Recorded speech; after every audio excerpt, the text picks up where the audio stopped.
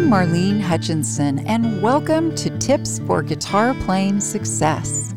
As many of you know, I've been sharing my guitar playing tips every Thursday for more than 8 years. It's been my way to hopefully help you stay motivated, be inspired, and continue expanding your guitar playing journey. If you're interested in more learning resources like my Thursday Tips blog, my DVDs, books, virtual learning, and more, go to my website, marlenesmusic.com. And for anyone who's listening and feels like you're missing out on all the fun, you can easily join our wonderful world of guitar with my Learn to Play Guitar in a Day program, which you can also find at marlenesmusic.com. Now on to today's tip. Today's tip is 5 ways to play the F chord. As you've probably discovered in your guitar playing journey, there are some chords that are easier and some chords that are more difficult. And of course, that can vary from person to person. Like for one person, the D might be more challenging, and for another, the C might be harder. However, for most people, the F chord falls in the more difficult category, especially when you're fairly new to playing guitar. So if you find the F chord is challenging, then congratulations, you're completely normal. I have a game plan, though. I'd like to help you learn to successfully play the F chord. I'll share different ways to finger the chord and hints about getting a good sound. Then you can think of F as your friend. I'm going to be describing the finger positions, but if you'd like to see the chord chart for these 5 chords, then you can find the diagrams on my website, marlenesmusic.com/Thursday tips.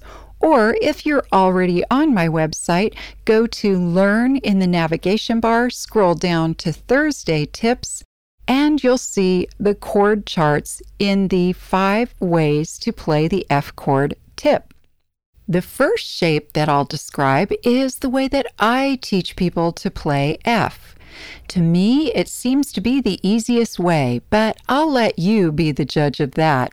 You'll start by placing the flat part of your first finger. Yes, for this, I'm saying use the flat of your finger for the chord. But it needs to be flat, your first finger, because you'll be covering strings 1 and 2 in the first fret. But your next 2 fingers will be up on the fingertips, and that's usually where people find it to be challenging, because when going on the tips with the other 2 fingers, the tendons and muscles naturally pull up a bit on that flat first finger. It's helpful to focus on keeping that first finger as flat as possible on both strings 1 and 2. Also, it's helpful if you place your first finger right up against the first fret bar, so you'll have something for your finger to sort of cling to or use as leverage. After getting that first finger set, then place your second finger on string 3 and your third finger on string 4, and those are in the second and third frets.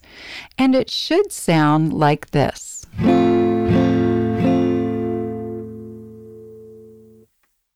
To see how you're doing, mainly to see how well your fingers are able to press on each of those strings, especially that first finger, play each string that you're pressing on individually, like this.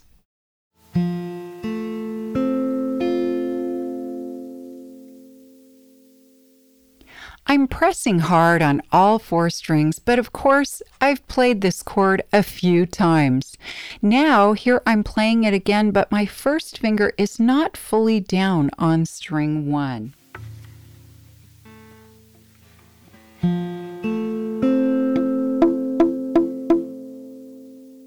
Can you hear how string 1 is muted? Not a clean, clear sound? Of course, that means I need to adjust my first finger to get a better sound so that it sounds like it needs to, which is this.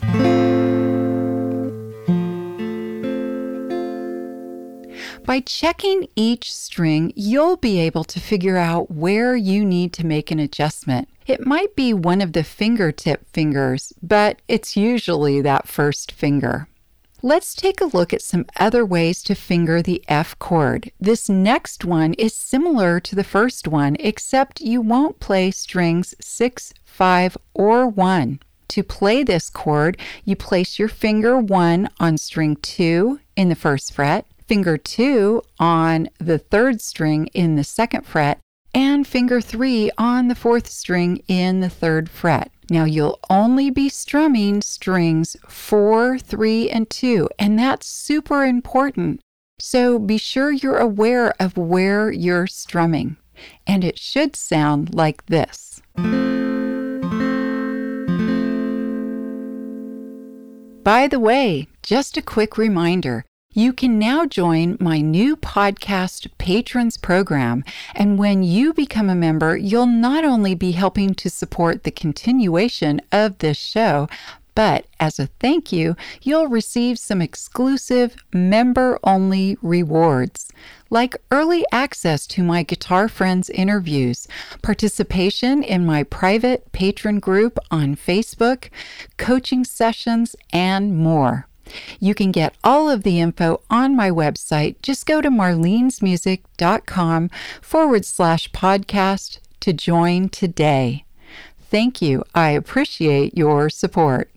These next 3 ways of playing the F chord are bar chords, basically where your first finger acts like a capo. And if you don't know much about bar chords, don't fret. I'll talk about bar chords in more detail in a future episode. When you're first starting out, I find that it's best to play the F chord the first way that I described. As you get more guitar playing experience, you'll definitely want to add these bar chords into your chord repertoire. The first example is a bar chord in the first fret with the E chord shape, and it should sound like this.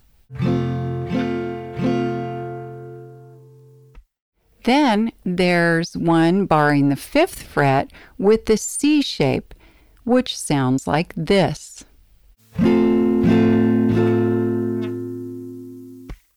And the third is barring the 8th fret with an A chord shape, and it should sound like this. Whichever chord shape you choose to try, just know that it can be challenging and may even be a little frustrating at first. But the more you gain strength and dexterity in your hands and fingers, aka the more you play this chord, the sooner you'll be able to get a good solid sound.